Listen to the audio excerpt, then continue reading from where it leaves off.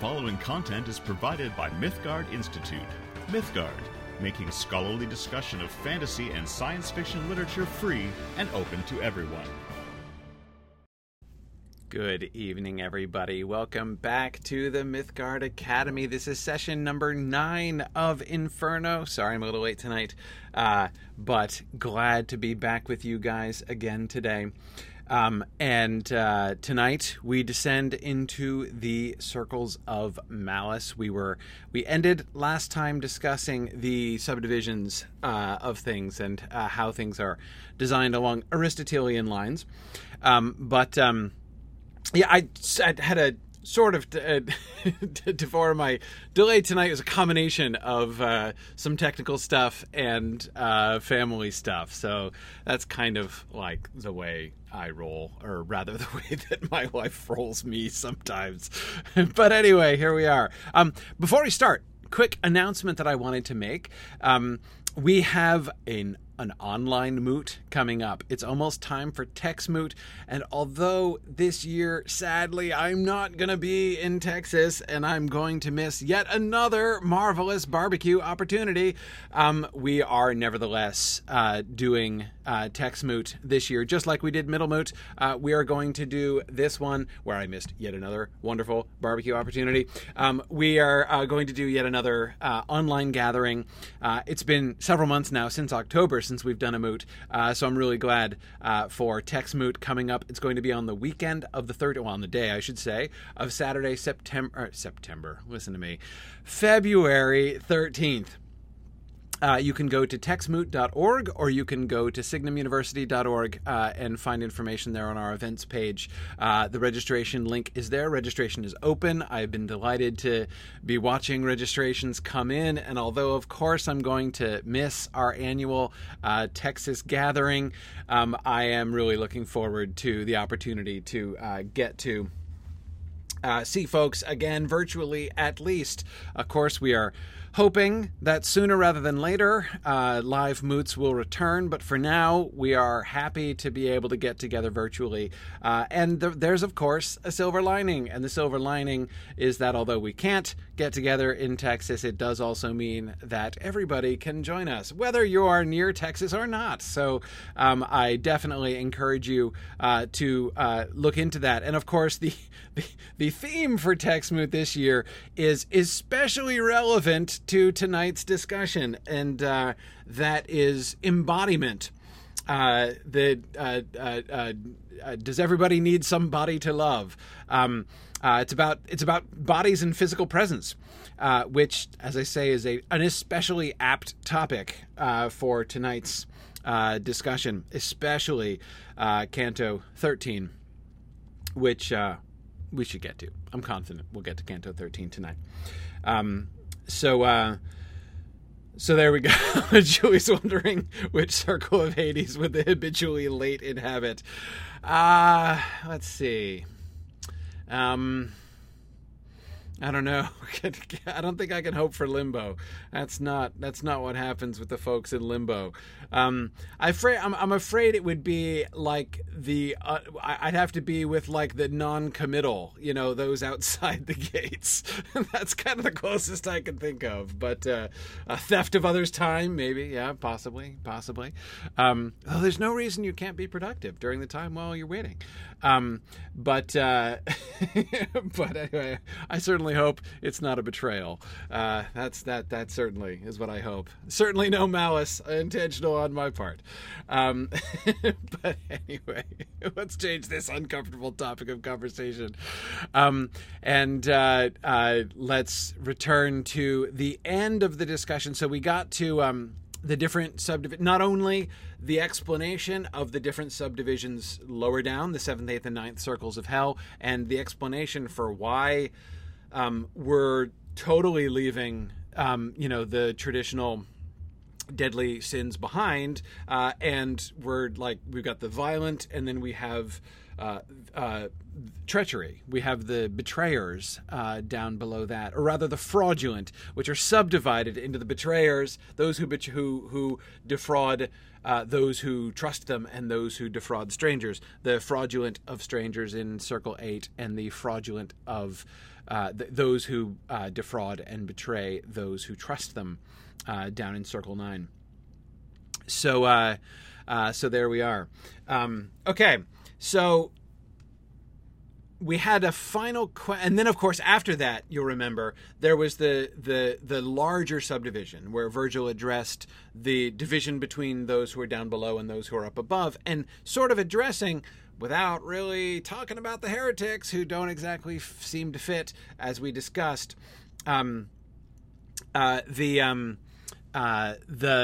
We talked about the division, what seems to be the significance of the division marked by the gates of Dis. We were talking about the sort of what sort of seems to me, I mean, it makes a huge deal of that boundary, right? The boundary that Virgil and Dante have a very difficult time crossing, right?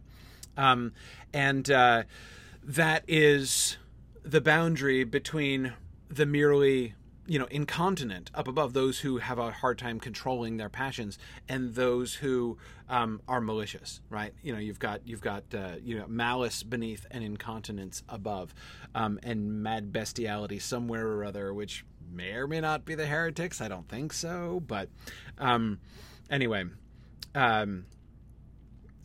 yeah, Stephen, to me, it's one of the reasons why I remain rather confused about the mad bestiality thing. Stephen asks, is the Minotaur the only example of mad bestiality, or are there others? Well, see, that's the thing, is that the Minotaur seems to me to be kind of a piece. Okay, that's an ironic way of putting it. I mean, that he's similar to some of the other cases that we see. The Minotaur is the first one that they meet, right? Well, hang on. Let's not get ahead of ourselves, because there's one last part of the explanation of stuff that I wanted to talk about. So let's start with that, and then we'll continue on down. Okay. He had listed the people who, some examples of like who's in the different portions and things. And there was one that really, not bothered, but confused Dante. He says, go back a little to that point, I said, where you told me that usury offends divine goodness. Unravel now that knot. He doesn't say explicitly, why are the usurers down? You remember where the usurers are? First of all, you remember what usurers are? What is a usurer? What is a usurer? If you're, what do you do with yourself if you're a usurer? Yes, you're a moneylender. You collect college loans, Jameson says. Yeah, something like that. Exactly. People who charge interest are usurers. Those who make their living by lending money to people at interest and collecting interest off of people. And of course, keep in mind that interest on a loan in the Middle Ages, when there was interest involved, you're talking large percentages. A nice tidy little 3.25% loan was not the way they operated usurers. You're talking more the kinds of things that are the kind of loans that are often jokingly associated with the mafia, rather than those associated with modern banks. So yeah, we're talking about like 30, 40, 50% interest is the kind of thing we're talking about here. Yes. And yes, exactly the kind of loan that leaves someone paying you off forever. Exactly. Yeah. Now Bruce asks, was this associated with Jews at this point in Italian history?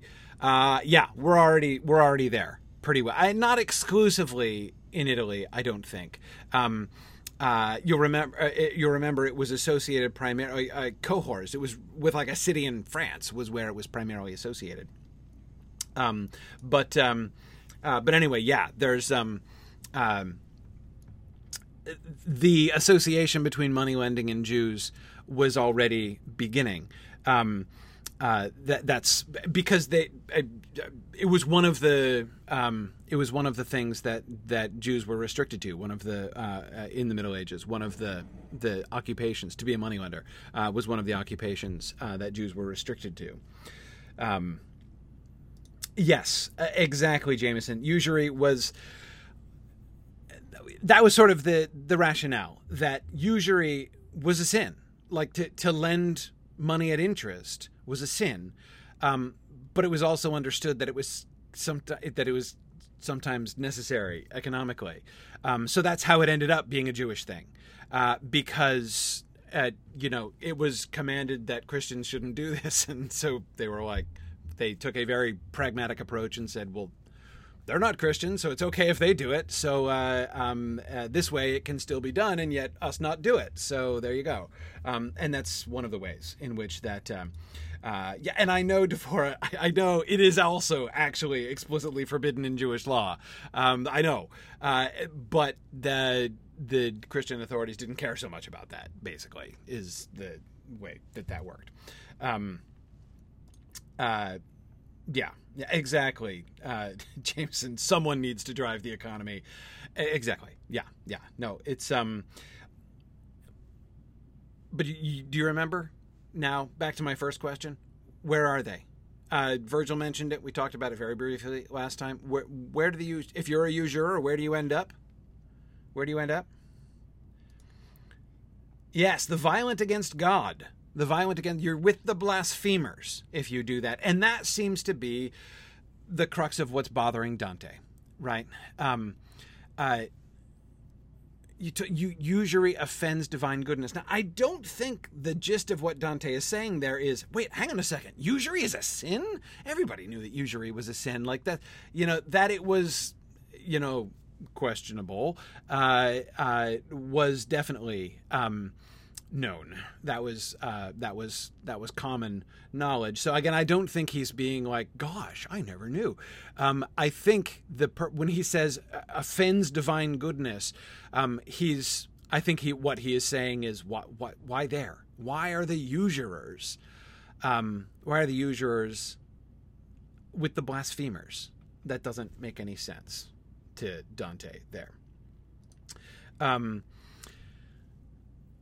Philosophy, for one who understands, points out, and not in just one place, he said, this is Virgil, of course, how nature follows, as she takes her course, the divine intellect and divine art.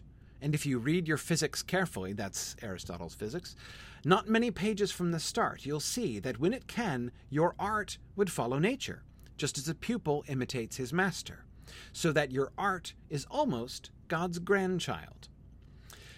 This was very common doctrine. This, of course, is going to be the subject of very much discussion, especially in the Renaissance. We love talking about the relationship between art and nature. This was a favorite theme of Spenser's and the Fairy Queen, for instance. But anyway, and many others as well. That's just one of the places where I know it best. Anyway, you've got God creates nature, right? Nature is the child of God in this sense. And human art imitates nature, and so human art is like the grandchild of God. Sure. From these two, art and nature, it is fitting, if you recall how Genesis begins, for men to make their way, to gain their living. Right, that they should, because they have the image of God within them, right? So, in as much as we have, that's, I believe, the reference to the beginning of Genesis about how humans are made in the image of God, and so therefore,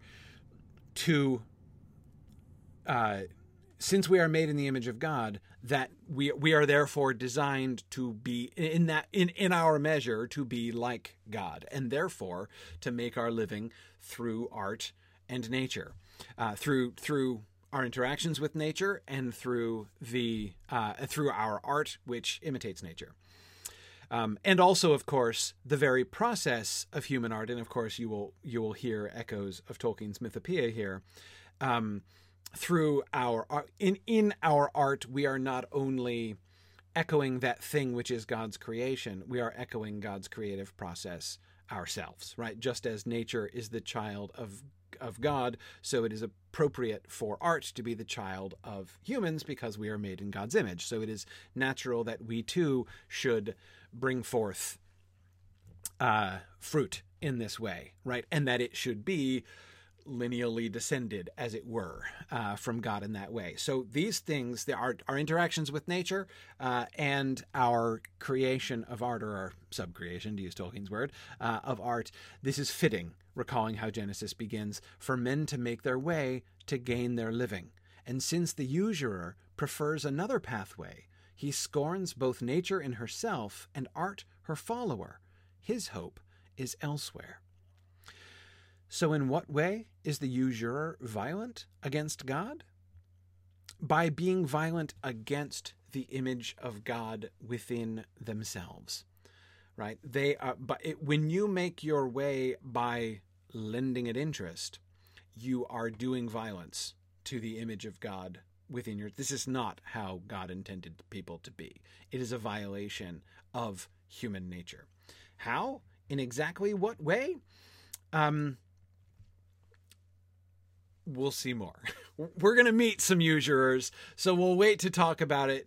We'll kind of wrestle with this one a little bit more when we actually meet some usurers. I don't want to talk about it too much in the abstract before we get there. But to me, the kind of pivot point there of why it makes sense for usury to be for usurers rather to end up among the violent against God pivots on that Genesis reference about the image of God within people. Okay, all right. So anyway, we'll come back to that. Dante, Virgil, and Dante both. We'll come back to that. All right. Oh, by the way, what time is it? This is this kind of set of lines. This is how Dante glances at his watch, right? By the way, my watch almost started talking because I held up my wrist and said, "By the way, what time is it?" Darn it, I gotta turn that off. Anyway, this is how he answers questions like this. "But follow me, for it is time to move. The fishes glitter now on the horizon. All the wane is spread out over Caurus." What time is it? Okay, yep, something about Pisces. Absolutely. Absolutely.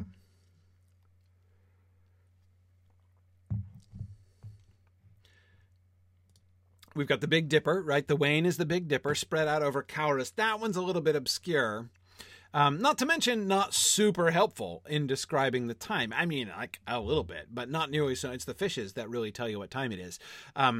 Caurus is the northwest wind.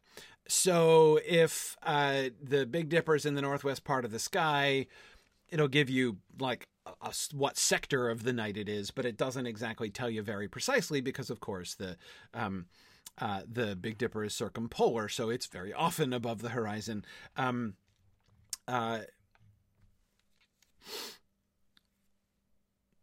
Astronomy lesson.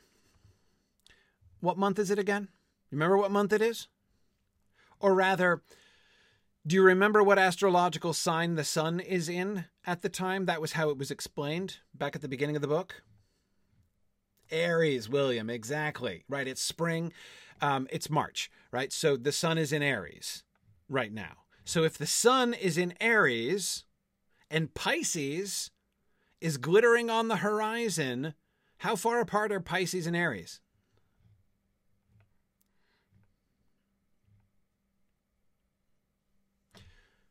Astronomy lesson.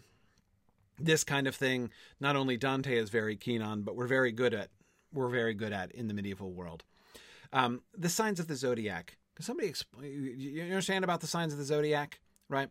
The signs of the zodiac are the 12 constellations that are along the ecliptic, right? So you've got the ecliptic is the invisible line that is drawn by the sun. So as the seasons change, right?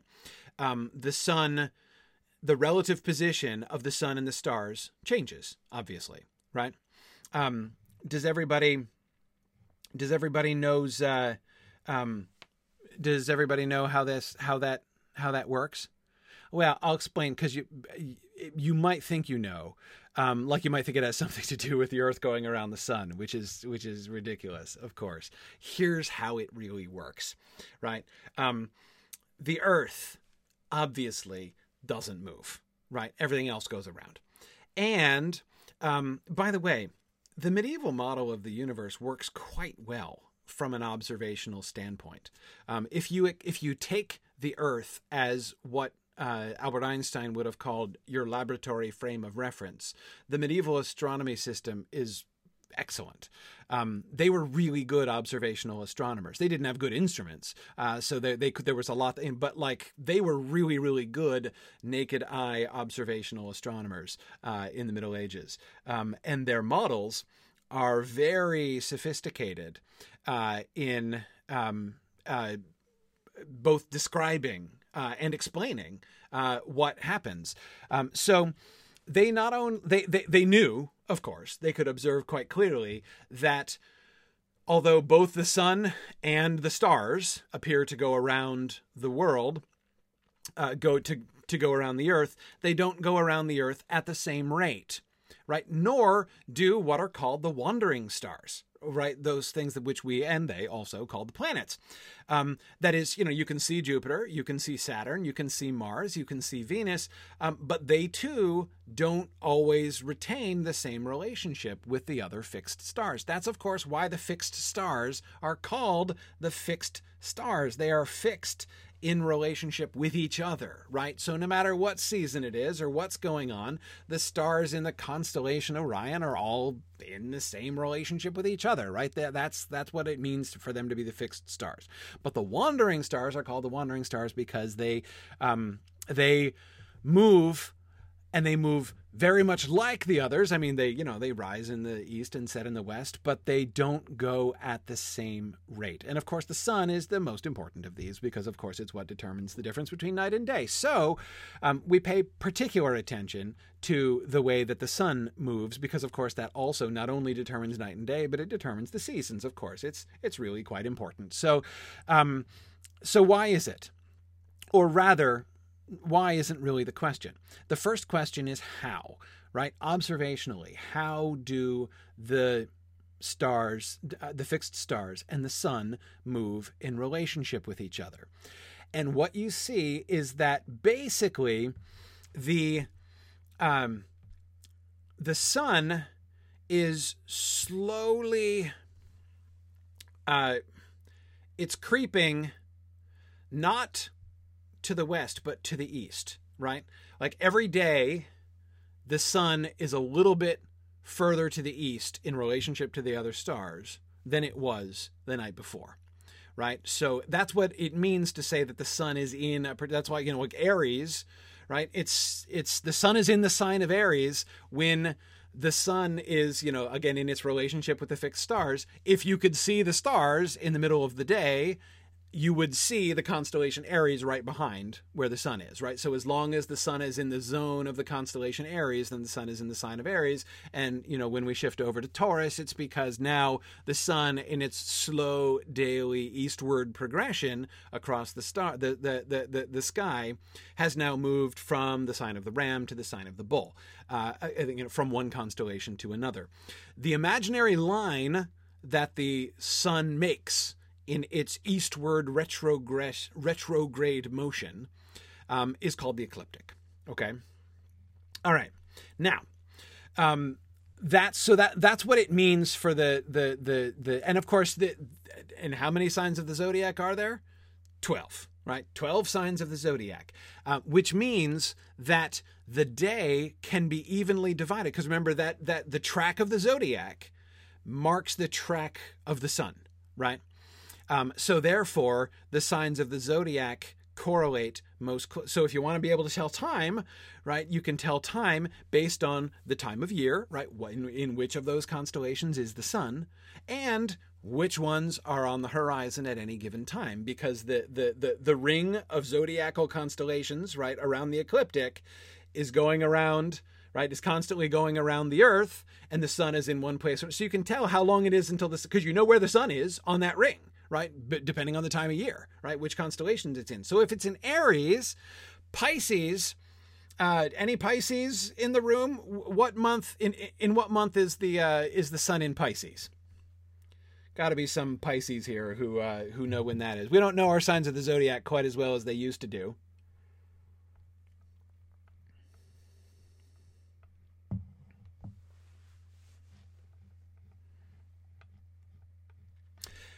Earlier on, yeah, it's the earlier one, like February. It's before Aries, right?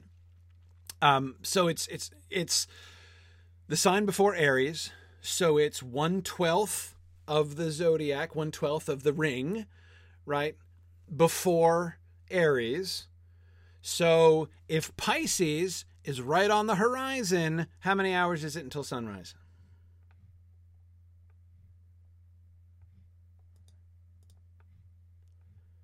2, exactly. So if the fishes are glittering on the horizon, you know the sun's going to rise in 2 hours, right? It's 2 hours before dawn.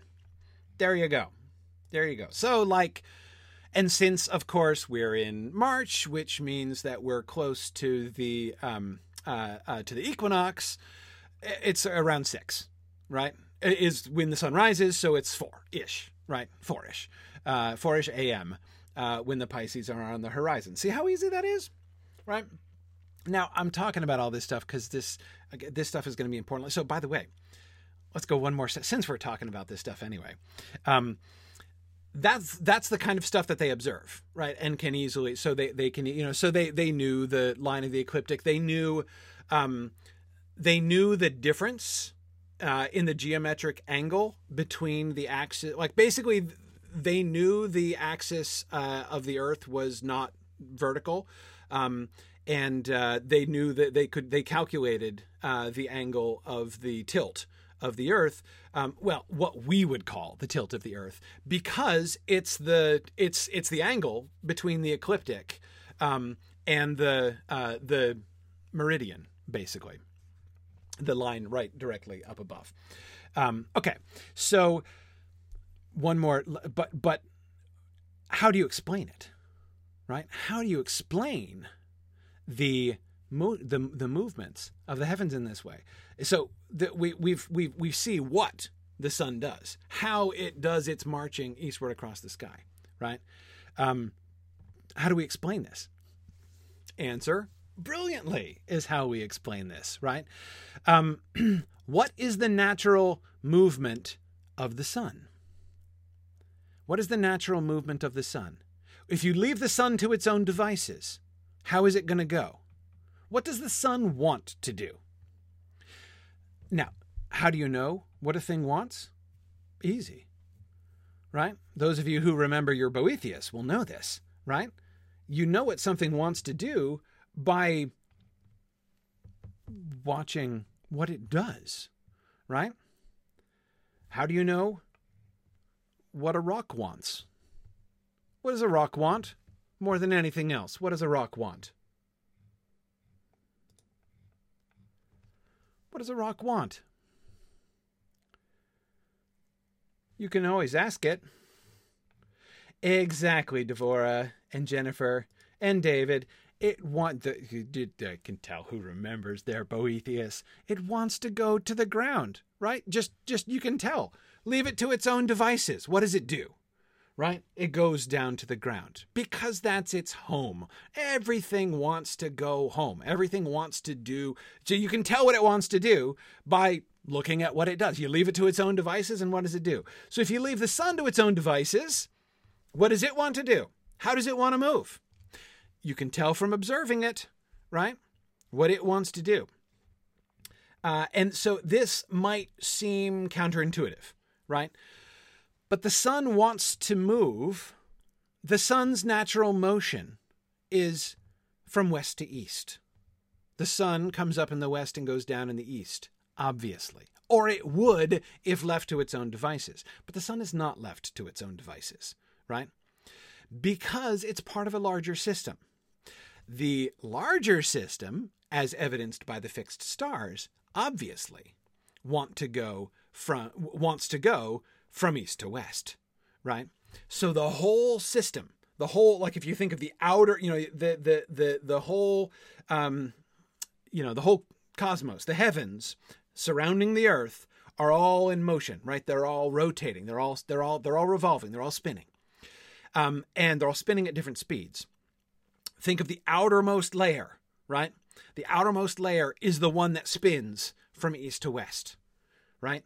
And it, because it's the big one with all the momentum, right? It gets all the other smaller spheres. The inner spheres are the spheres of the wandering planets, all of them, right? From the moon, which is the closest one, all the way up to Saturn, which is the furthest one away.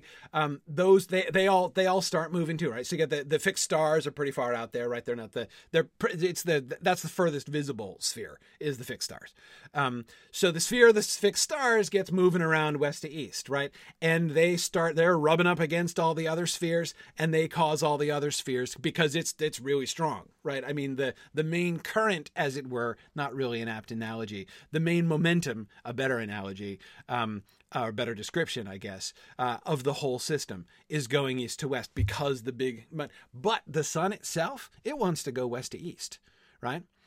So the movement of the sun day by day, right, rising in the east and setting in the west, is the sun basically being, well, to return to my stream analogy, being washed downstream by the movement of the spheres, right? But its natural movement is from west to east. So the sun is, as well as all the other wandering stars, are constantly swimming upstream against the momentum, right? Against the flow of the primary, the big sphere, right? Going from east to west. That's why the sun progresses slowly, day by day, degree by degree across the visual sky, why it changes its relationship to the fixed stars, because it's not locked to them. The system isn't locked. It's dynamic. It's all in motion. Anyway, so that's why. So that explains it. That explains both things. Because you have to be able to understand, but you have to be able to explain both things. Both, why does it rise in the east and set in the west on a daily basis? And why does it move from west to east much more slowly, right, over the course of the whole year until it goes around, all the way around the earth in the opposite direction once per year, right? And the answer is those different impulses. So, Serena, why does the sun want to go to the east? The love of God. That's why everything moves, right? Love makes the world go round. Everybody knows that. Why is it that, but to ask why God designed the sun, that would be the same thing as like asking why rocks don't fly up instead of down, right? Which is the same as saying, why didn't God make the home of rocks up instead of down? Like, why aren't all the rocks, all the mountains up in what we now call the sky and all the air down below us? Well, that's not where God put them, right? If he had put them there, then the rocks would certainly fall up, but we can't, that's not how things work. So, similarly, why did God put this eastward inclination? Well, of course, we don't know why, but we can give lots of allegorical explanations of it because it is really fun to do allegorical explanations of nature as well as doing allegorical explanations of texts, because one can receive spiritual edification from all things, both from the scriptures, as well as from the literature of the pagans, as well as from nature itself.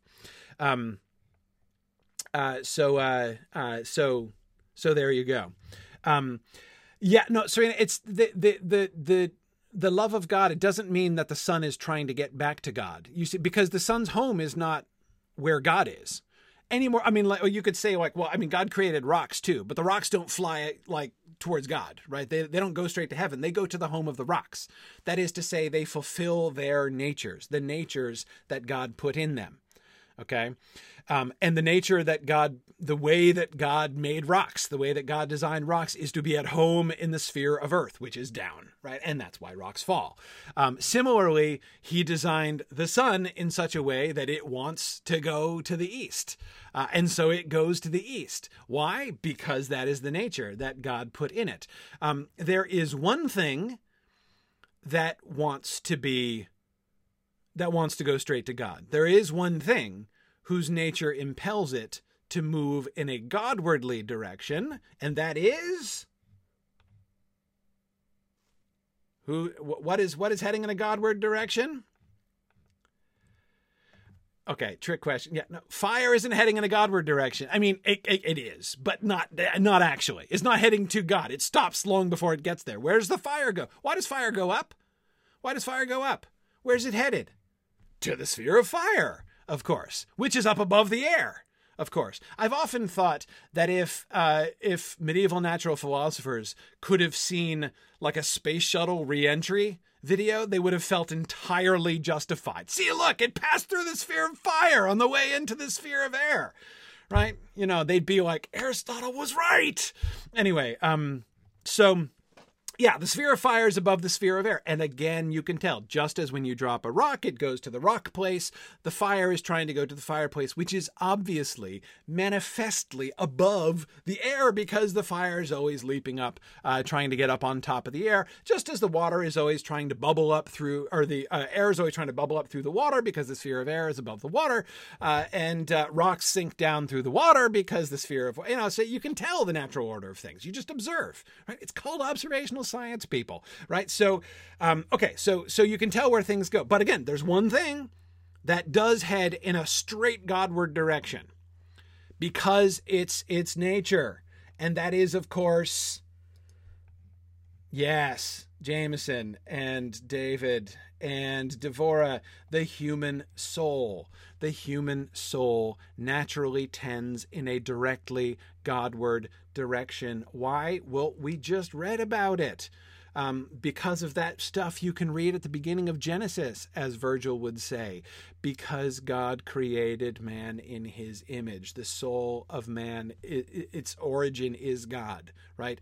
Its nature is a divine nature, and it comes directly from God.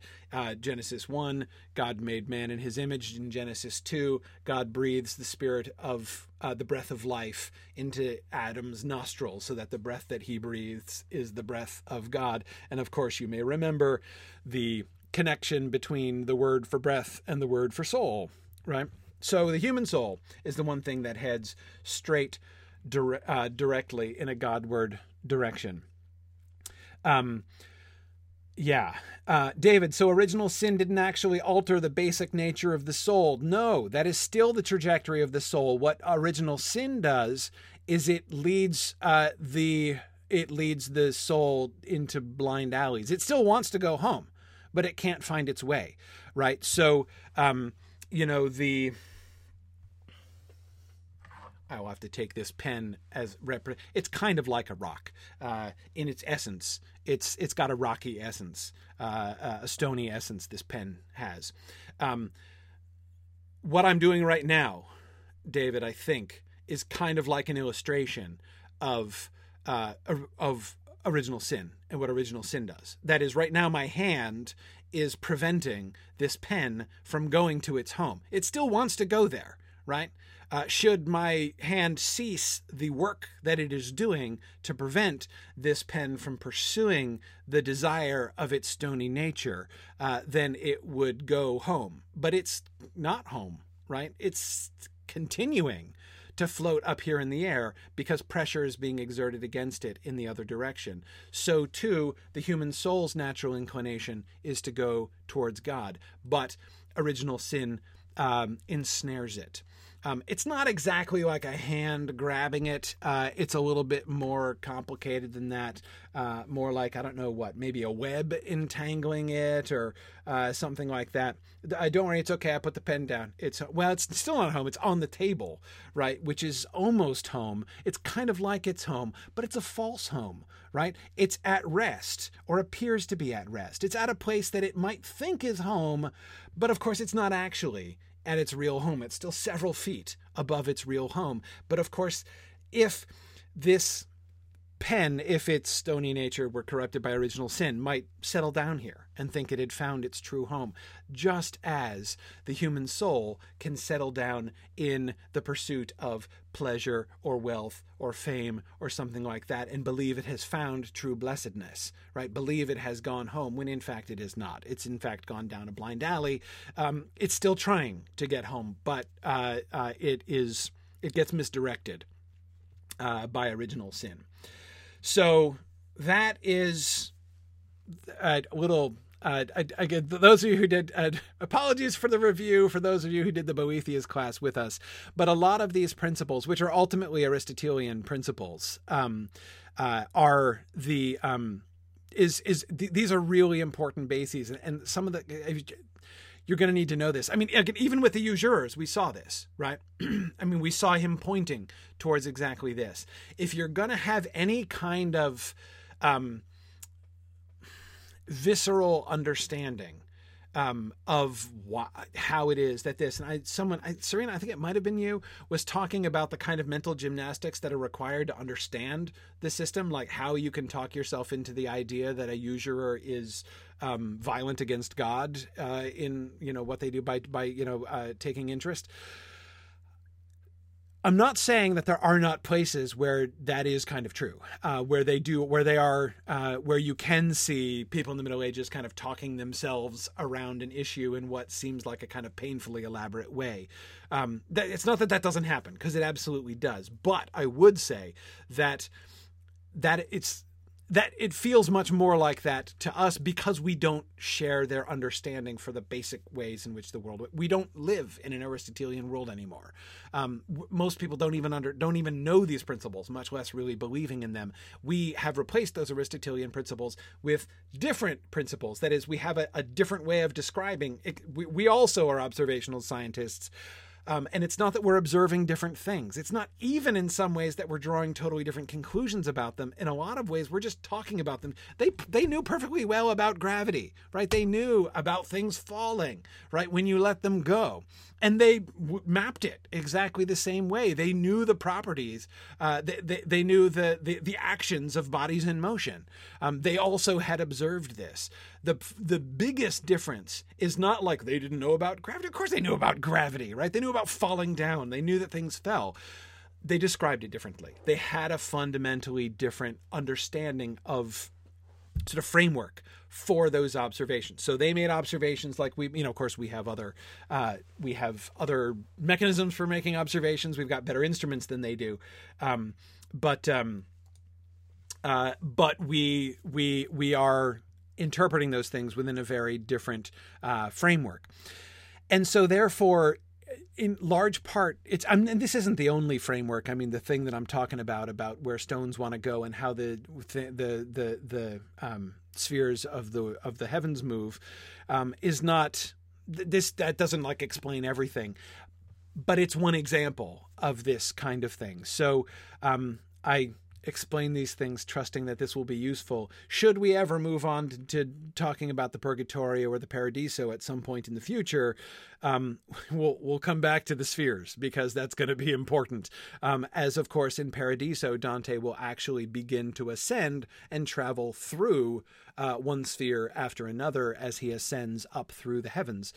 So things are going to get much more astronomical when we get into Paradiso in that way. So it's important that you guys know how the spheres go around for future reference. But I wanted to talk about this here too, because again, it's gonna be if you are thinking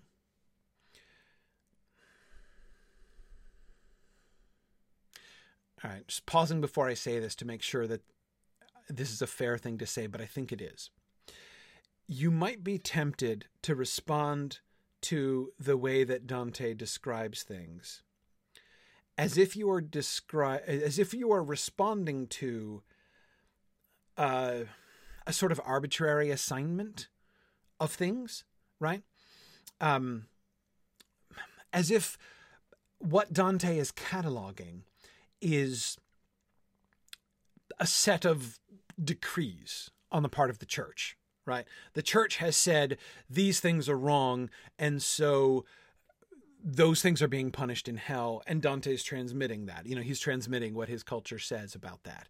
I'm not saying Dante's not transmitting what his culture says about these things, but what I am saying is that if that's your understanding of what we're reading as we go through, that's okay, but you are going to have a fundamentally different experience than anything any medieval reader would have. And certainly than Dante himself, very far outside the framework that Dante himself was working within, which is fine as long as you're aware of that, right? You just need to be conscious of the fact that you're having a very different experience and you're thinking about things and talking about things very, very differently.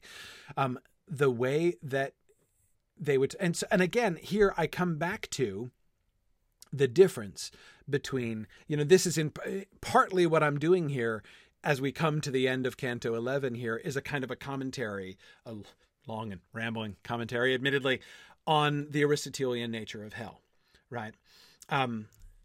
If what Dante were doing were merely transmitting the decrees of the church, right? The church has said that these sins are wrong, right? There's like these actions are forbidden by the church, and if you commit them, you'll be punished. And I'm going to show you how people are being punished for when they've done the bad things that the church says you shouldn't do, right?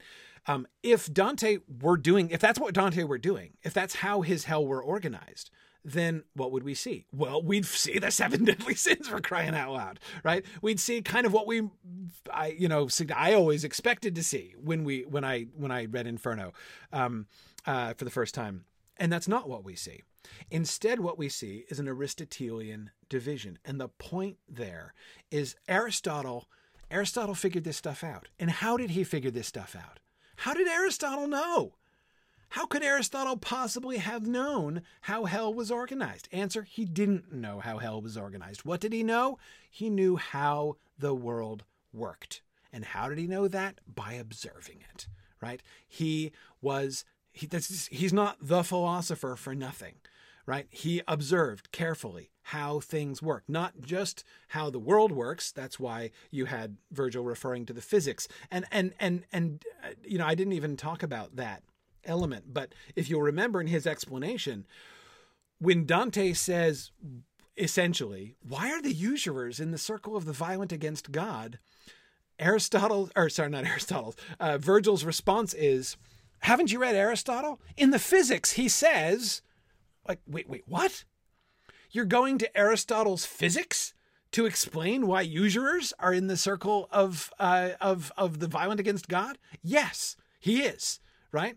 Okay, so notice he's not appealing to Aristotle as an authority on like what is or is not appropriate behavior, right? Or again, what is or is not against the laws of the church. What could possibly be less relevant to Aristotle, right?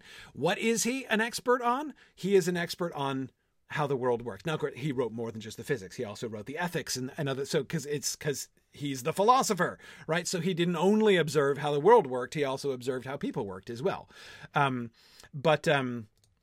So this is why. This is how Aristotle essentially, like, he didn't say it. Aristotle didn't say it this way, right? It's not, Aristotle doesn't write a treatise on how hell is organized. But that's why when Dante shows us hell, it turns out to be organized on Aristotelian principles. Why? Because Aristotle was right. Because Aristotle observed how the world works. He made these observations and he drew compelling logical conclusions from that. That's why he's the philosopher.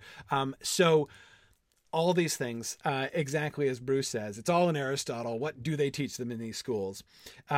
Yes, exactly. Bruce says, how much of Aristotle did the medieval Italians have? I don't know precisely the answer to that, Bruce, but most. Not right away. The medieval Italians of the 13th century have it, but it's new. It is a hot, sexy new thing, Aristotle. We lost Aristotle and most of Plato. We kept Plato for a lot of the time because we happen to have some Latin translations of especially the Timaeus and some other bits of Plato. That's why the Timaeus is the most important of all of Plato's dialogues from a medieval perspective, because we had it for the longest, because we had a Latin translation of that one. Remember, we don't have Greek. we've forgotten Greek in the European Middle Ages for a long, long time. So it's not until we get Muslims who come in and start translating from they have Aristotle, right? And so the first Latin translations of Aristotle hit the anachronistic presses, as it were, in the 1200s. So we're talking less than 100 years before Dante's writing the Divine Comedy. Aristotle bursts upon the scene.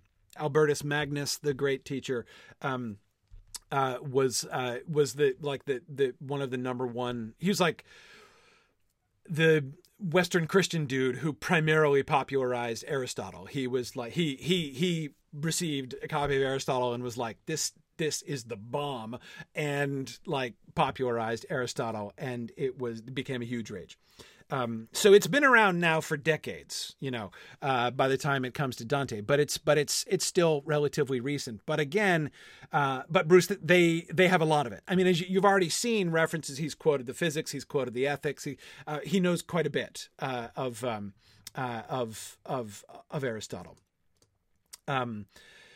Yes, and Albertus Magnus is famous for alchemy too. Yeah, I'm not saying he's a totally unsketchy figure in medieval church history, but he is very much at the forefront of the Aristotelian movement in the 14th century. So Bruce, they don't know Aristotle secondhand in this. Oh, did they know him secondhand before that, like they knew Homer secondhand? It's possible. I don't think that they would have had the same, before they got Aristotle in the 13th century, they didn't talk about him like they talked about, I don't remember them talking about him like they talk about Homer. And the difference is, the poets that they do have revere Homer, especially Virgil, right? I mean, you can't read Virgil and not come away with any kind of respect for Homer, right? That Homer is lurking in the background. So in any Latin works, but especially in Virgil, Homer, one is aware that Homer is this gigantic brooding presence behind it. Even if you don't really know anything about Homer and you've never read anything of Homer, you have this a particular relationship with Homer, right? Whereas there aren't as many references to certainly, and this may shock you to hear, there are not very many references to Aristotle in Plato, right? Because he came before Aristotle. So anyway, there were others who would have alluded to him, but again, it doesn't have the same, he didn't have the mythic status. Homer had a mythic status all on his own, right? Even without reading anything he ever wrote, he had a mythic status from within the Latin corpus. Anyway, so that's it's certainly not the same. It's certainly not the same, but their knowledge of Homer was always more indirect because they didn't even have. Well, they had a kind of translation of Homer, but it was a really crappy translation of Homer. It's more like trying to think if this is fair. Well, it's a really sloppy parallel.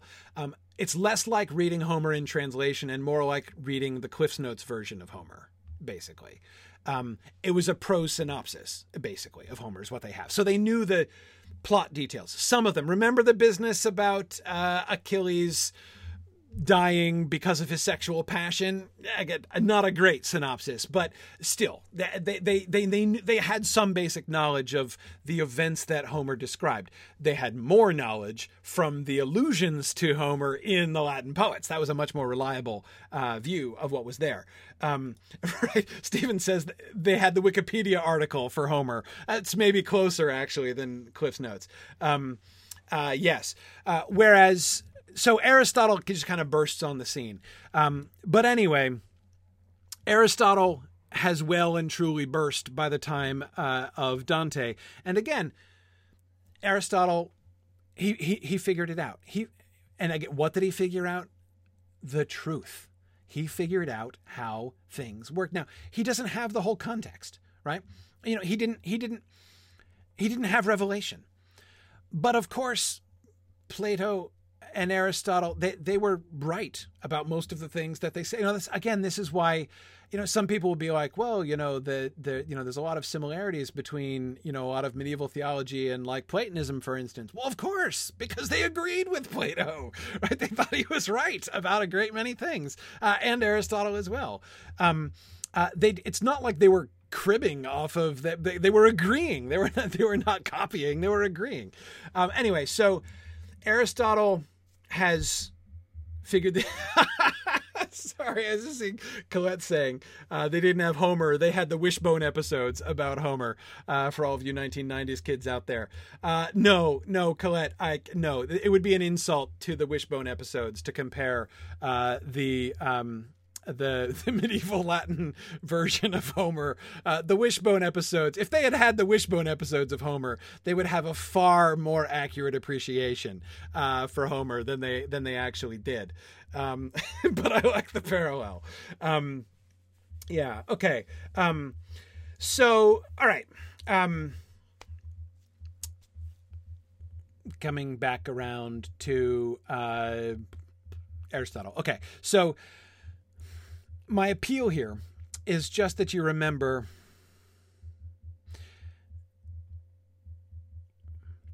Dante is not asserting doctrine, and again, not from his point of view. He is describing reality.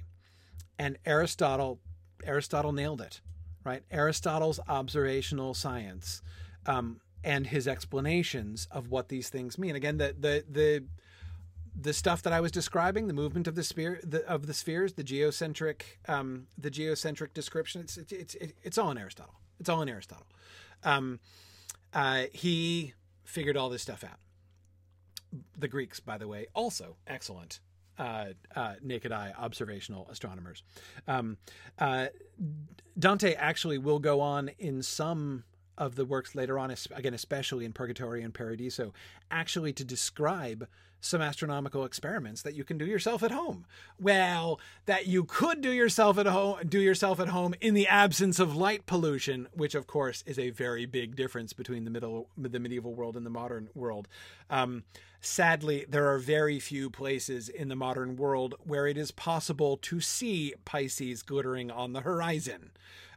Because Pisces is quite a faint constellation. And if it's down on the horizon, you're never going to see it in the modern world. You'd have to go to, I don't even know where you'd have to go. The Yukon. You'd have to go somewhere very far indeed from civilization, from any modern lights to be able to see Pisces on the horizon anymore. Yeah. Anyway, there are some places. There are some places you could go to, but it's pretty far. I mean, it's pretty wild. It reminds me even when my brother-in-law and his family visited us up here in New Hampshire. They live in Washington, D.C., and they came up to visit us, and his daughters were like, at night, they were like, whoa. I mean, you can see the Milky Way from my house regularly if it's clear. And they'd never seen the stars before. Not really. They'd never seen more than one or two really bright stars up in the sky because they've lived in the city all their lives. And they still, for years, they still, called, I remember one of them saying at one point adorably that, the stars lived at our house because it was the only place they'd ever seen the stars. Anyway, but even here, well, of course, I couldn't see Pisces on the horizon because I can't see the horizon because I'm in the woods. But even if I were up in a high place, I wouldn't be able to see Pisces from here. I'm still too close, still too close to cities, even if I can see the sky straight above. Anyway, okay. So I hope that I know this is a long digression, but again, I think that it's important. I think it's important for you guys to, part of the point is not necessarily for you to absorb these particular details about the medieval, about medieval cosmology.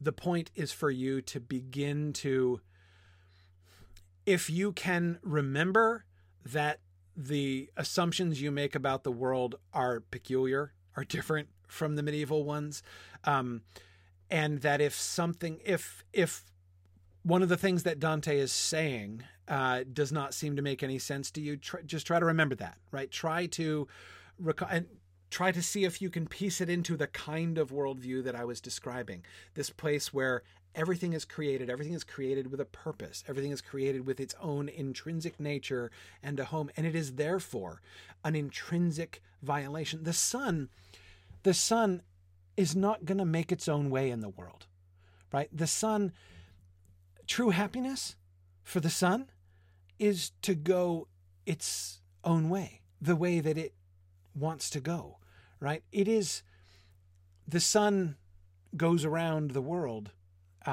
because it's happy, right? It is fulfilling its nature. When a rock falls to the ground, it's happy, right? It is a modern idea, and I would say in particular a modern American idea. I'm not saying we're unique in this, but we hold it to be particularly dear, says he who lives in the live free or die state, that the freedom to determine your own destiny is true happiness. And if there is any kind of external constraint that is placed upon you that is compelling you in a particular way, and that you did not choose, that is a restriction of your freedom and therefore of your happiness. This is a very fundamental part of the modern worldview for very many. I'm not saying for everybody, but for very many people, that's a basic assumption. And that anything which sounds like constraint, right? Anything which sounds like compulsion, like your nature compels you to act in this way and you must follow it, sounds like slavery rather than happiness.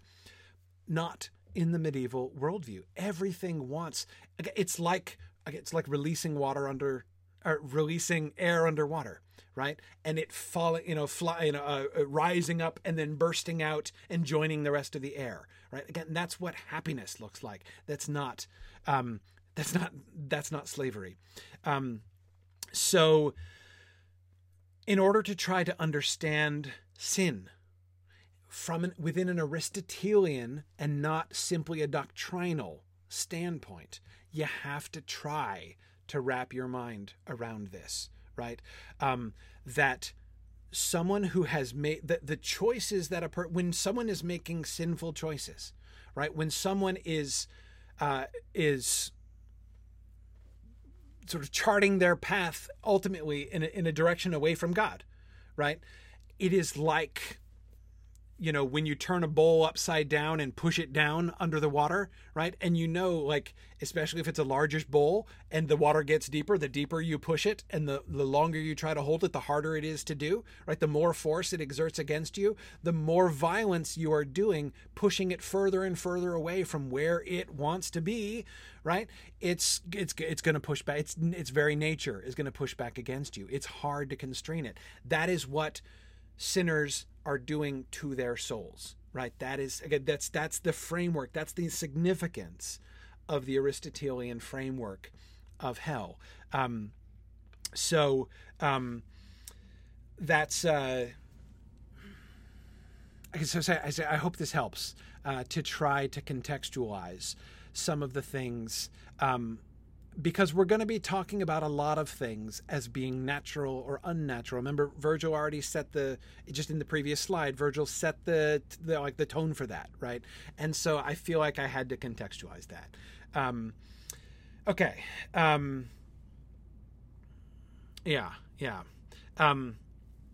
Yeah, Jameson, I agree. There are ways in which you can make the modern perspective jive with the modern one. In some way, Jameson is saying in a modern frame, you must be true to yourself, right? Yeah, and I think actually a modern person and a medieval person might have said exactly the same thing, right? You've got to be true to yourself. You've got to be true to your nature. It's just like what that means is sort of like the understanding of what the nature is. And again, it's so fundamental and increasingly so. I mean, if you look at the way in which our culture has been changing over the last 20, 30 years, even, one of the vectors, not vectors, that's perhaps the wrong metaphor. One of the trajectories of that change is towards an increasing idea of an increasingly fundamental concept of self-determination, right? That, the fundamentally being true to yourself is like deciding your own nature, right? And deciding to be, being who you are. It's, as I said, I actually think that there are ways to fit that actually with the medieval worldview. But what is the primary difference is that the medievals were operating within like there was the narrative, right? There's the story. It's described by Aristotle. It's talked about by many others, and they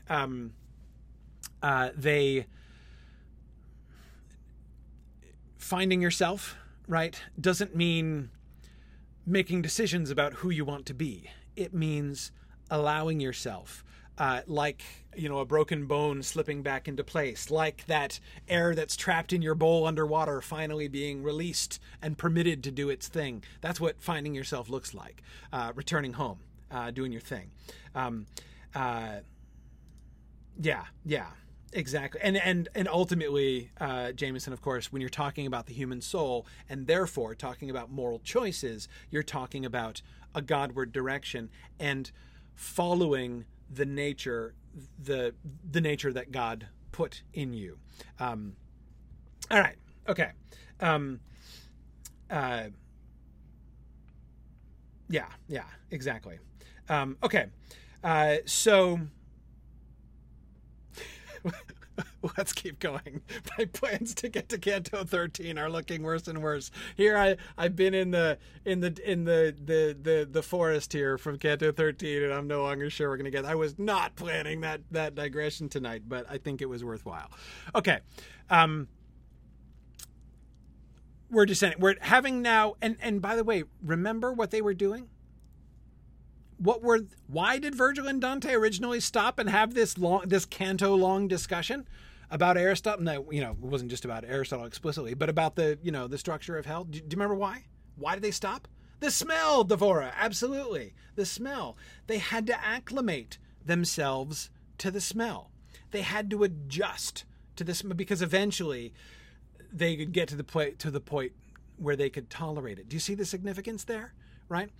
Their reaction to approaching the lower three circles of hell, the miasma of stench emerging from circles 7 through 9 of hell, is again, it's not even a symbol of it. It's more direct than that. It's like a manifestation of the wrongness, right?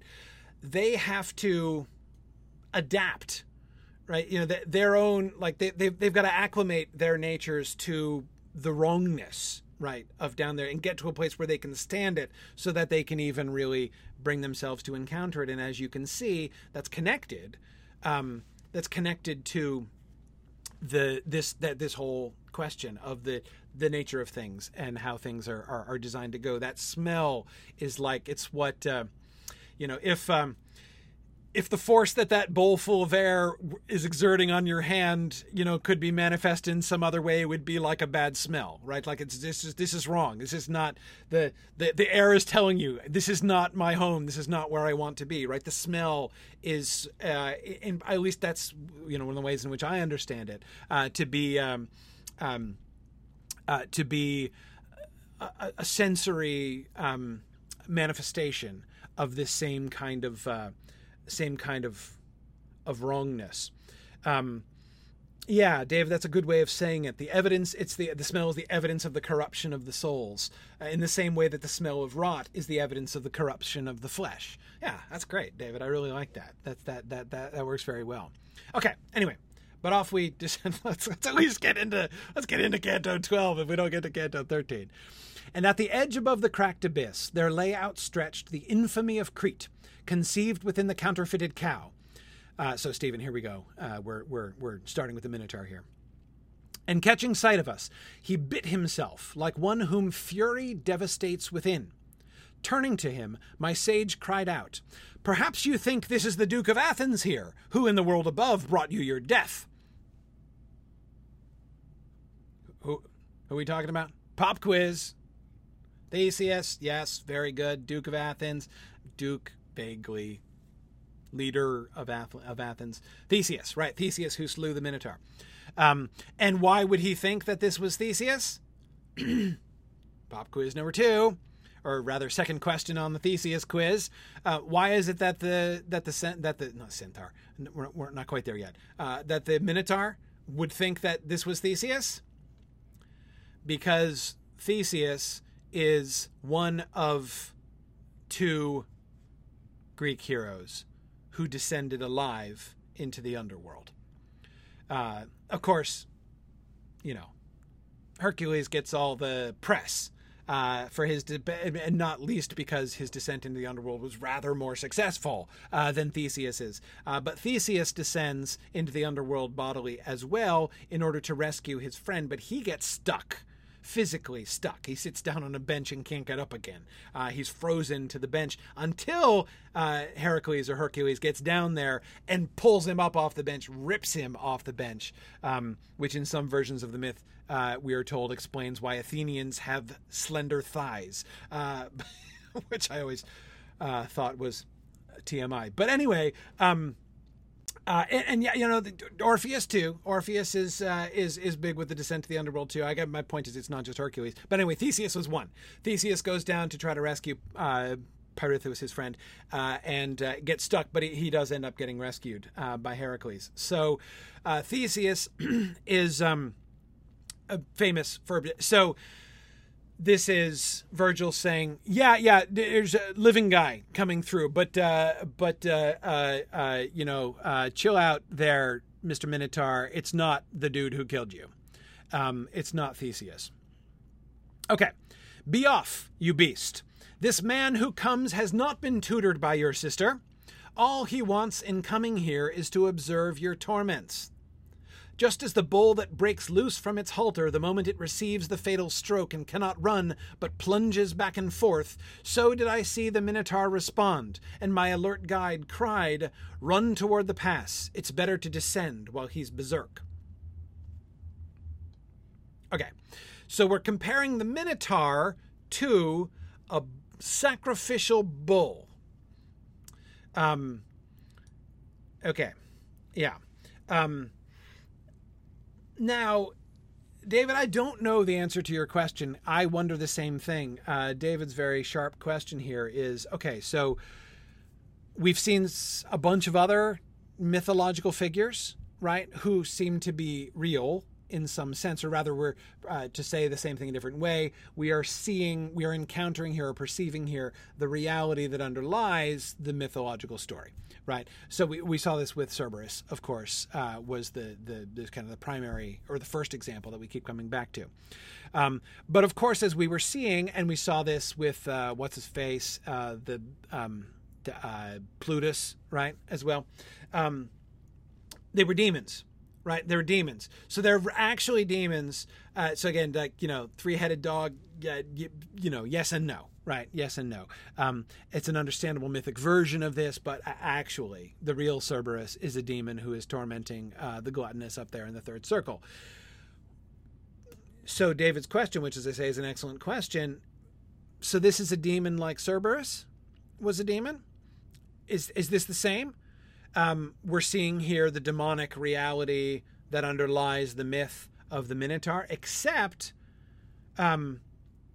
Virgil's words seem to suggest that this is actually a dude who was killed, right? Who lived in the world and has been... So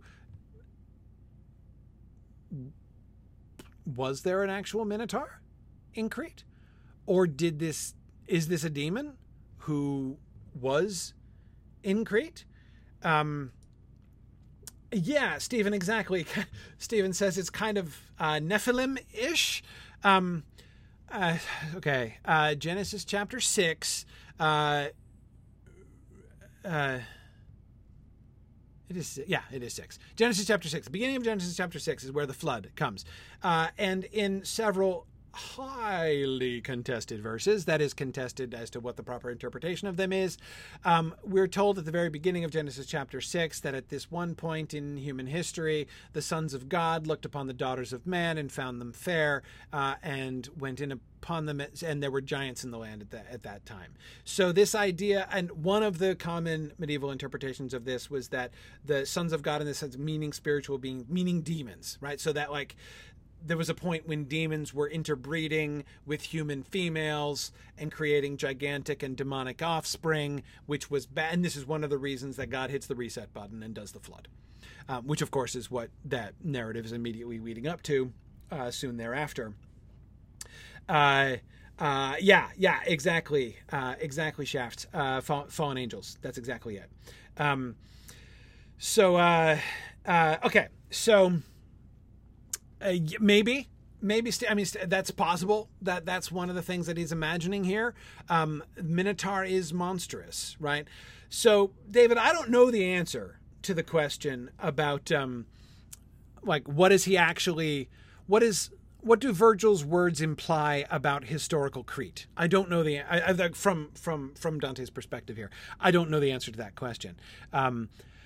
But what I do think is interesting is that right after we were talking about, that is not just me for a really long digression, but Virgil and Dante, while they were holding their noses at the edge of the seventh circle of hell, we're talking about the Aristotelian world and in particular coming back around at the end through the usury question to the fundamental nature of the human soul. Okay, so what do we see? The first thing so when we cross the boundary and we start descending down into the abyss, down into the seventh circle, where the really serious sinners are, where the sinners against whose sins God's anger is poured out more than against any other sins. The first thing we see is a half human, half beast creature, which is the Minotaur, right? And in particular, we see a creature with the body of a human and the head of a beast. And this is important because, why is this important? How are humans and beasts different? Humans and beasts are similar to each other, but there is a very important difference. What's the difference between humans and beasts?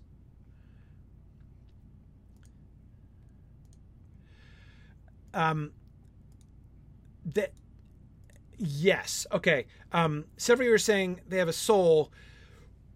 I think you're right, but that's not how they would have said it. And the reason that they wouldn't have said it that way, because everything has a soul. These have different kinds of souls, right? Like my pen, I said, has a stony soul, right? It has a soul, but it's not the same kind of soul that you and I have, right? The pen has a stony soul, right? It has the soul.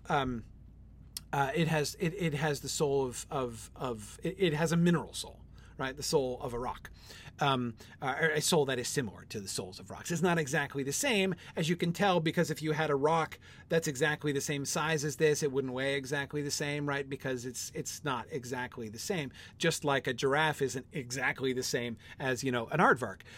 But they both have their own animal kinds of souls, right? Just as the stony things have their own kinds of souls, and humans have fundamental. So the question is not, do they have a soul? Because again, everything has a soul. The question is, what is the difference between the human soul and the souls of animals? And the answer is yes, creation in God's image. Michael, that's of course a really fundamental thing. But honestly, it's like another way of asking that question. Like, what is the image? How can you tell the image of God when you see it? Right? Like, what does the image of God look like? Granted, that is like the metaphysical explanation for why human souls are different from animal souls, right? That's the effective cause of the difference in their souls. But still, what does it look like on the ground, right? The difference, as several of you are saying, is reason. What the kind of soul that humans have that, like my pen, does not have, is as far as I know, is a rational soul. Right. Exactly. So, okay. So we have, so by the way, we have this, we have mineral souls too, right? Jump off something if you don't believe me, right? Your body wants to go to the sphere of Earth, just like my pen does. Right. And if you give your body its head, it'll do the thing, right? It'll pursue happiness at a fairly rapid clip until you smash into the ground. And you would say, well, wait, hang on a second, but that is self-destructive. That's not achieving your true nature, happiness of your true nature. That's destroying your nature. Not to your body. Your body's happy, right? It might bring about the sudden separation of your rational soul from your physical body, but your physical body's happy as a clam splattered on the ground, right? Because exactly, Jameson, Adam is formed out of clay. So of course we've got mineral souls, and we also have the same souls as plants. And we also have this, we're cumulative, right? We can do everything that plants and animals can do. It's just we can do something else too. And that thing is reason. That's what we have, humans, that the animals don't have, and the plants and the rocks don't have. Okay. So, a rational soul, and the seat of reason is in the brain. Everybody knows that, right? Your seat of reason is in the brain. It's right here in the middle, not up here on the top, like here in the middle. I'm not like like in the center of the brain is where the seat of reason is. And I'm not pointing at the right place because I can't point to the center of my head without damage. Okay. David says, the plant says, really try photosynthesis. No. Can we, take in sustenance and grow and reproduce? Yeah, we can totally, we have different mechanisms, right? But I mean, to each his own, right? Again, giraffes and aardvarks, right? Like, the essence of a plant soul, of a vegetable soul, is to grow and to breed. Right? That's what plants can do that rocks can't do. Rocks don't grow and they don't breed, right? Plants can grow and breed. That's a different power, right? Animals can do that too, but they can do other stuff. We can do other things that the animals can't do, but we can also do those other things. Anyway, okay. So, boy, what a horrible struggle tonight against, not a horrible struggle, I guess, but trying to stay on target is pretty tough. What was I getting to? Head of a bull. That's what I'm getting back to. So it's not just that the Minotaur is part animal, part beast. That's already conspicuous. That, in a sense, the poster child, as it were, or like the first exemplar, that's maybe a better way to say it, of this new spiritual domain that we're crossing into when we come to when we cross this boundary and enter into the depths here of hell, is the Minotaur. It's not only fitting in the sense that, like, we have someone who is he is not completely human, right? He is a monstrosity. He is a warped. His humanity is incomplete. He's part human, part beast, and he's not just part beast. It's his head, right? It's the seat of reason itself that is warped into animal form, and that's a bad, like, exactly, Stephen. The part of it that is animal is the very part that tends to separate humans. Exactly. Yes, and David, of course, you're exactly right. What's the next set of creatures we're going to meet? Centaurs, right? Also part beast, part human, except they're different, right? They've got human heads and, torsos and arms and such. And it's only their lower halves that are, and of course, and they are more rational.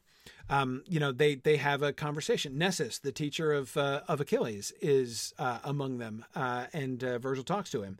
And Nessus ends up guiding them, right? We'll come back to Nessus in a little bit. That's a slightly harder mythology quiz than the Theseus quiz was. We'll get to the Nessus quiz. Okay. Good. Okay.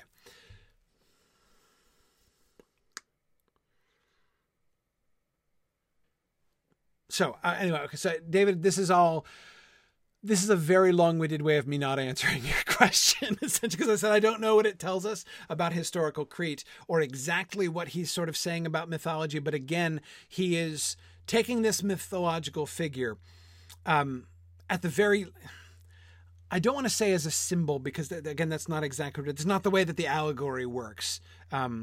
As like pure floating symbols. It's sort of more than that. And again, if anything, David, I guess that's the one thing that I would say about it, is that I would say that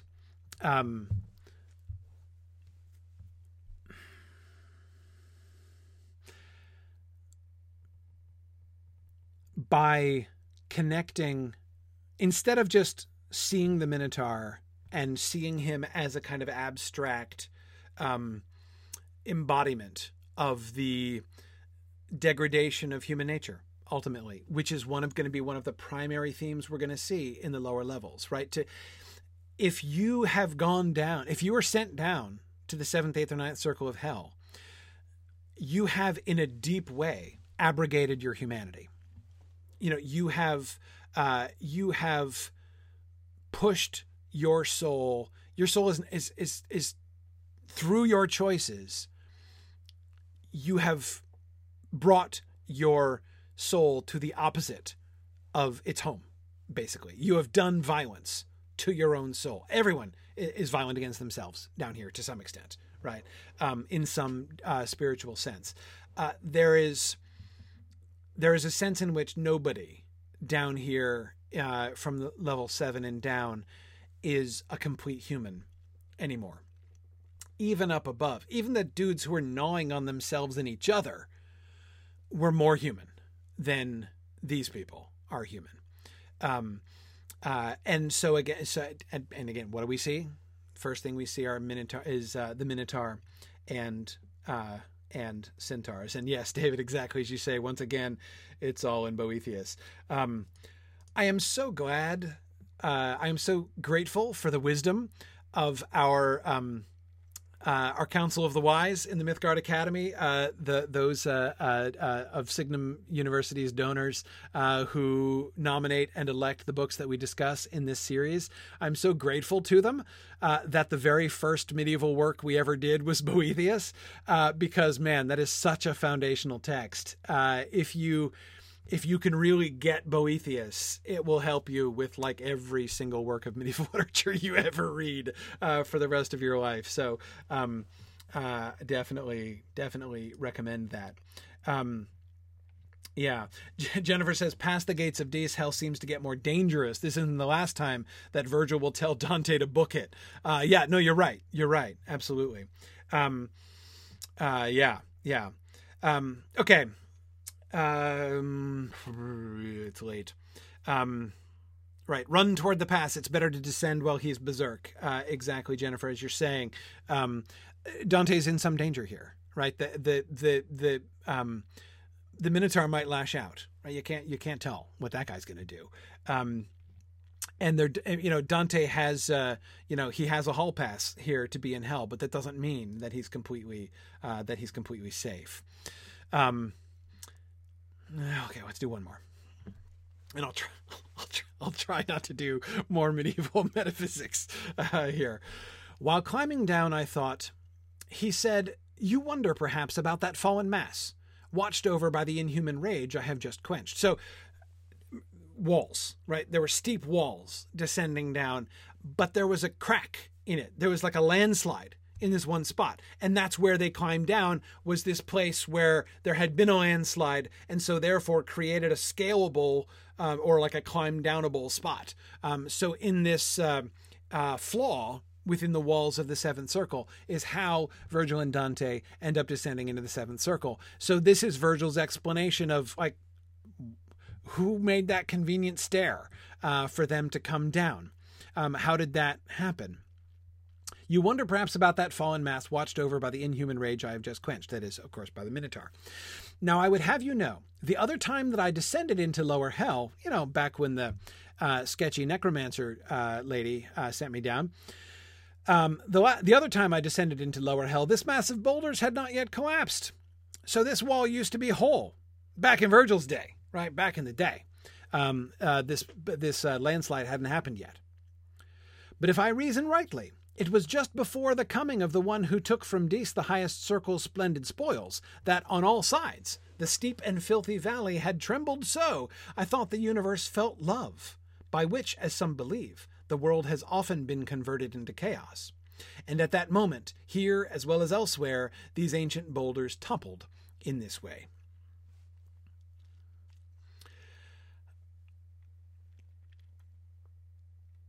This is I am going to resist talking about the way in which love leads the world to be converted into chaos face. I said I was going to resist a digression into medieval metaphysics, so I'm not going to talk about that right now, or else I'll keep you guys up for a really long time. But we're not going to do. We're not going to do that tonight. But what's he talking about? What's the reference? We've talked about it many times before. When did the landslide happen, and how? When did the landslide happen? At the harrowing of hell. Absolutely, at the harrowing of hell. That is when the one, capital O, who took from Dis the highest circle's splendid spoils. The highest circle, limbo, right? Who are the most splendid spoils because they got taken, right? Jesus comes down and loots hell, right? He takes out of it its most splendid spoils.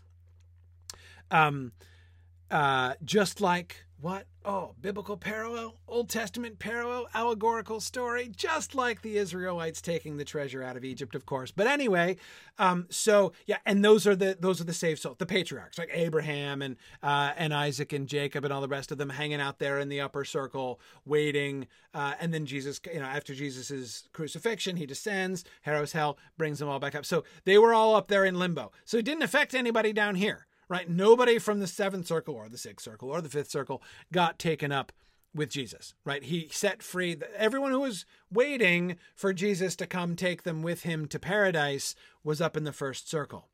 But it apparently affected hell. It affected the entire structure of hell. It's not like there's just a random tectonic shift which creates an earthquake in hell, right? And by the way, of course, an earthquake in hell, remember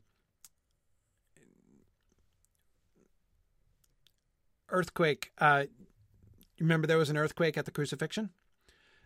I say remember. For those of you who know the Gospels, may remember that at the moment of Jesus' death, there's an earthquake. Right? The New Testament describes an earthquake.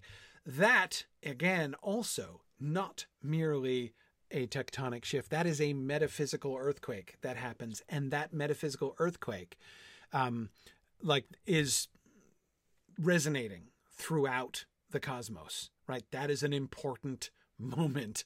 And at the moment of the crucifixion, and therefore Jesus, at that moment, Jesus is now coming down and descending into hell and harrowing it. There is an earthquake in hell itself, and it affects the landscape. Just as both Jennifer and Jameson is remembering the veil is rent in the temple as well, and Carrie as well. Absolutely. Yes. At that moment, the structure of hell is altered. Now, why this? Why this one, though? I mean, okay, sure. Carrie, exactly as you say, the rending of the veil. So, and please, if ever you catch me making assumptions that you're familiar with a particular Bible reference that I'm throwing out, stop me, because if I'm doing that, I'm doing it accidentally. Another thing that the Gospels describe is that the veil, so there was a veil in the Jewish temple, there was a veil between the holy place and the Holy of Holies, right, where only the high priest could go. And it's a very important veil. And that veil was torn from the top to the bottom. Again, this is described, I'm pretty sure in Matthew, when Jesus dies, right? So at the moment of Jesus's death on the cross, the veil of the temple is torn, and I'm going to go with practically universal spiritual interpretation, allegorical interpretation of that moment is that the barrier between the sacred place of God, right? The barrier between God and people is torn, right? The sort of the barrier between humans and God is torn. But hang on, how does that affect the seventh circle of hell? Nobody down here is getting closer to God as a result of the crucifixion. There's nobody who got saved from here, who went with Jesus to paradise, from this bit, right?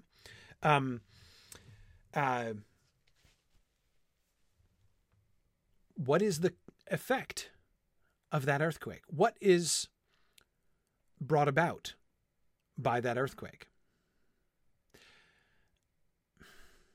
There's only one thing that we have any evidence from the text to be able to conclude is the... My apologies.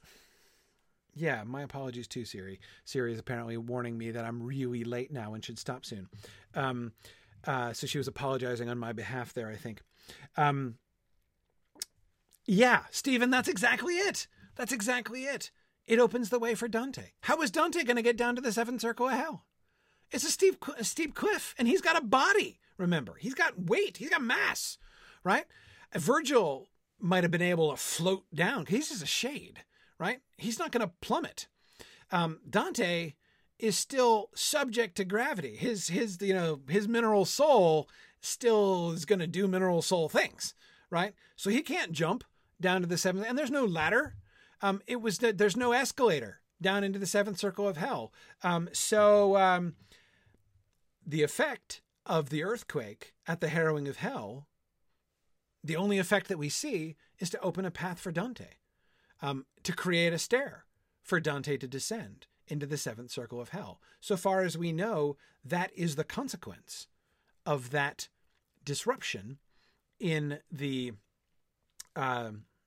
structure of hell as a consequence of the harrowing of hell. And here I would ask you to remember the connection between Dante's journey and Jesus's journey, the parallels between Dante and Jesus that he has been building from the Maundy Thursday thing at the very beginning, right? The way in which he's inviting us to look in parallel. And again, it's easy, and I'm often tempted to kind of laugh at that a little bit. And, that is to laugh at rather than with Dante, if I'm being perfectly honest about his extremely high opinion of himself. But more. It's not just that, right? I mean, he is the larger allegorical point, of course, that he's making, in as much as he is being paralleled with the journey of Christ. His journey is being paralleled with the journey of Christ. All of our journeys are paralleled with the journeys of Christ, right? I mean, it's a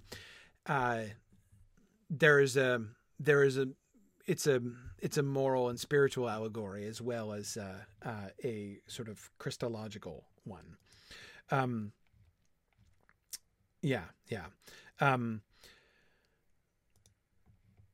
Yes. Okay. Tune in next time where I may or may not talk about the world often being converted into chaos. And we will certainly talk about, the actual violence and the violent souls, the violent against each other and themselves. I think I fell short of my goal in progress through the text more profoundly tonight than I have yet, which is saying something. But that's okay. No regrets. That was a lot of fun. And I think important to help to understand some of the things that are coming later. Thank you guys for bearing with me here tonight. And I look forward to talking again next week, more next week, when we really will get to the woods that are behind me in my picture here. So thanks very much, everybody. And I will see you guys next time. Bye now.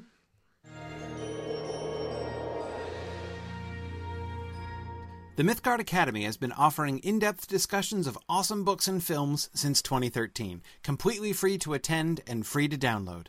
If you've enjoyed our discussions and would like to help them continue, please consider donating at signumuniversity.org/fund.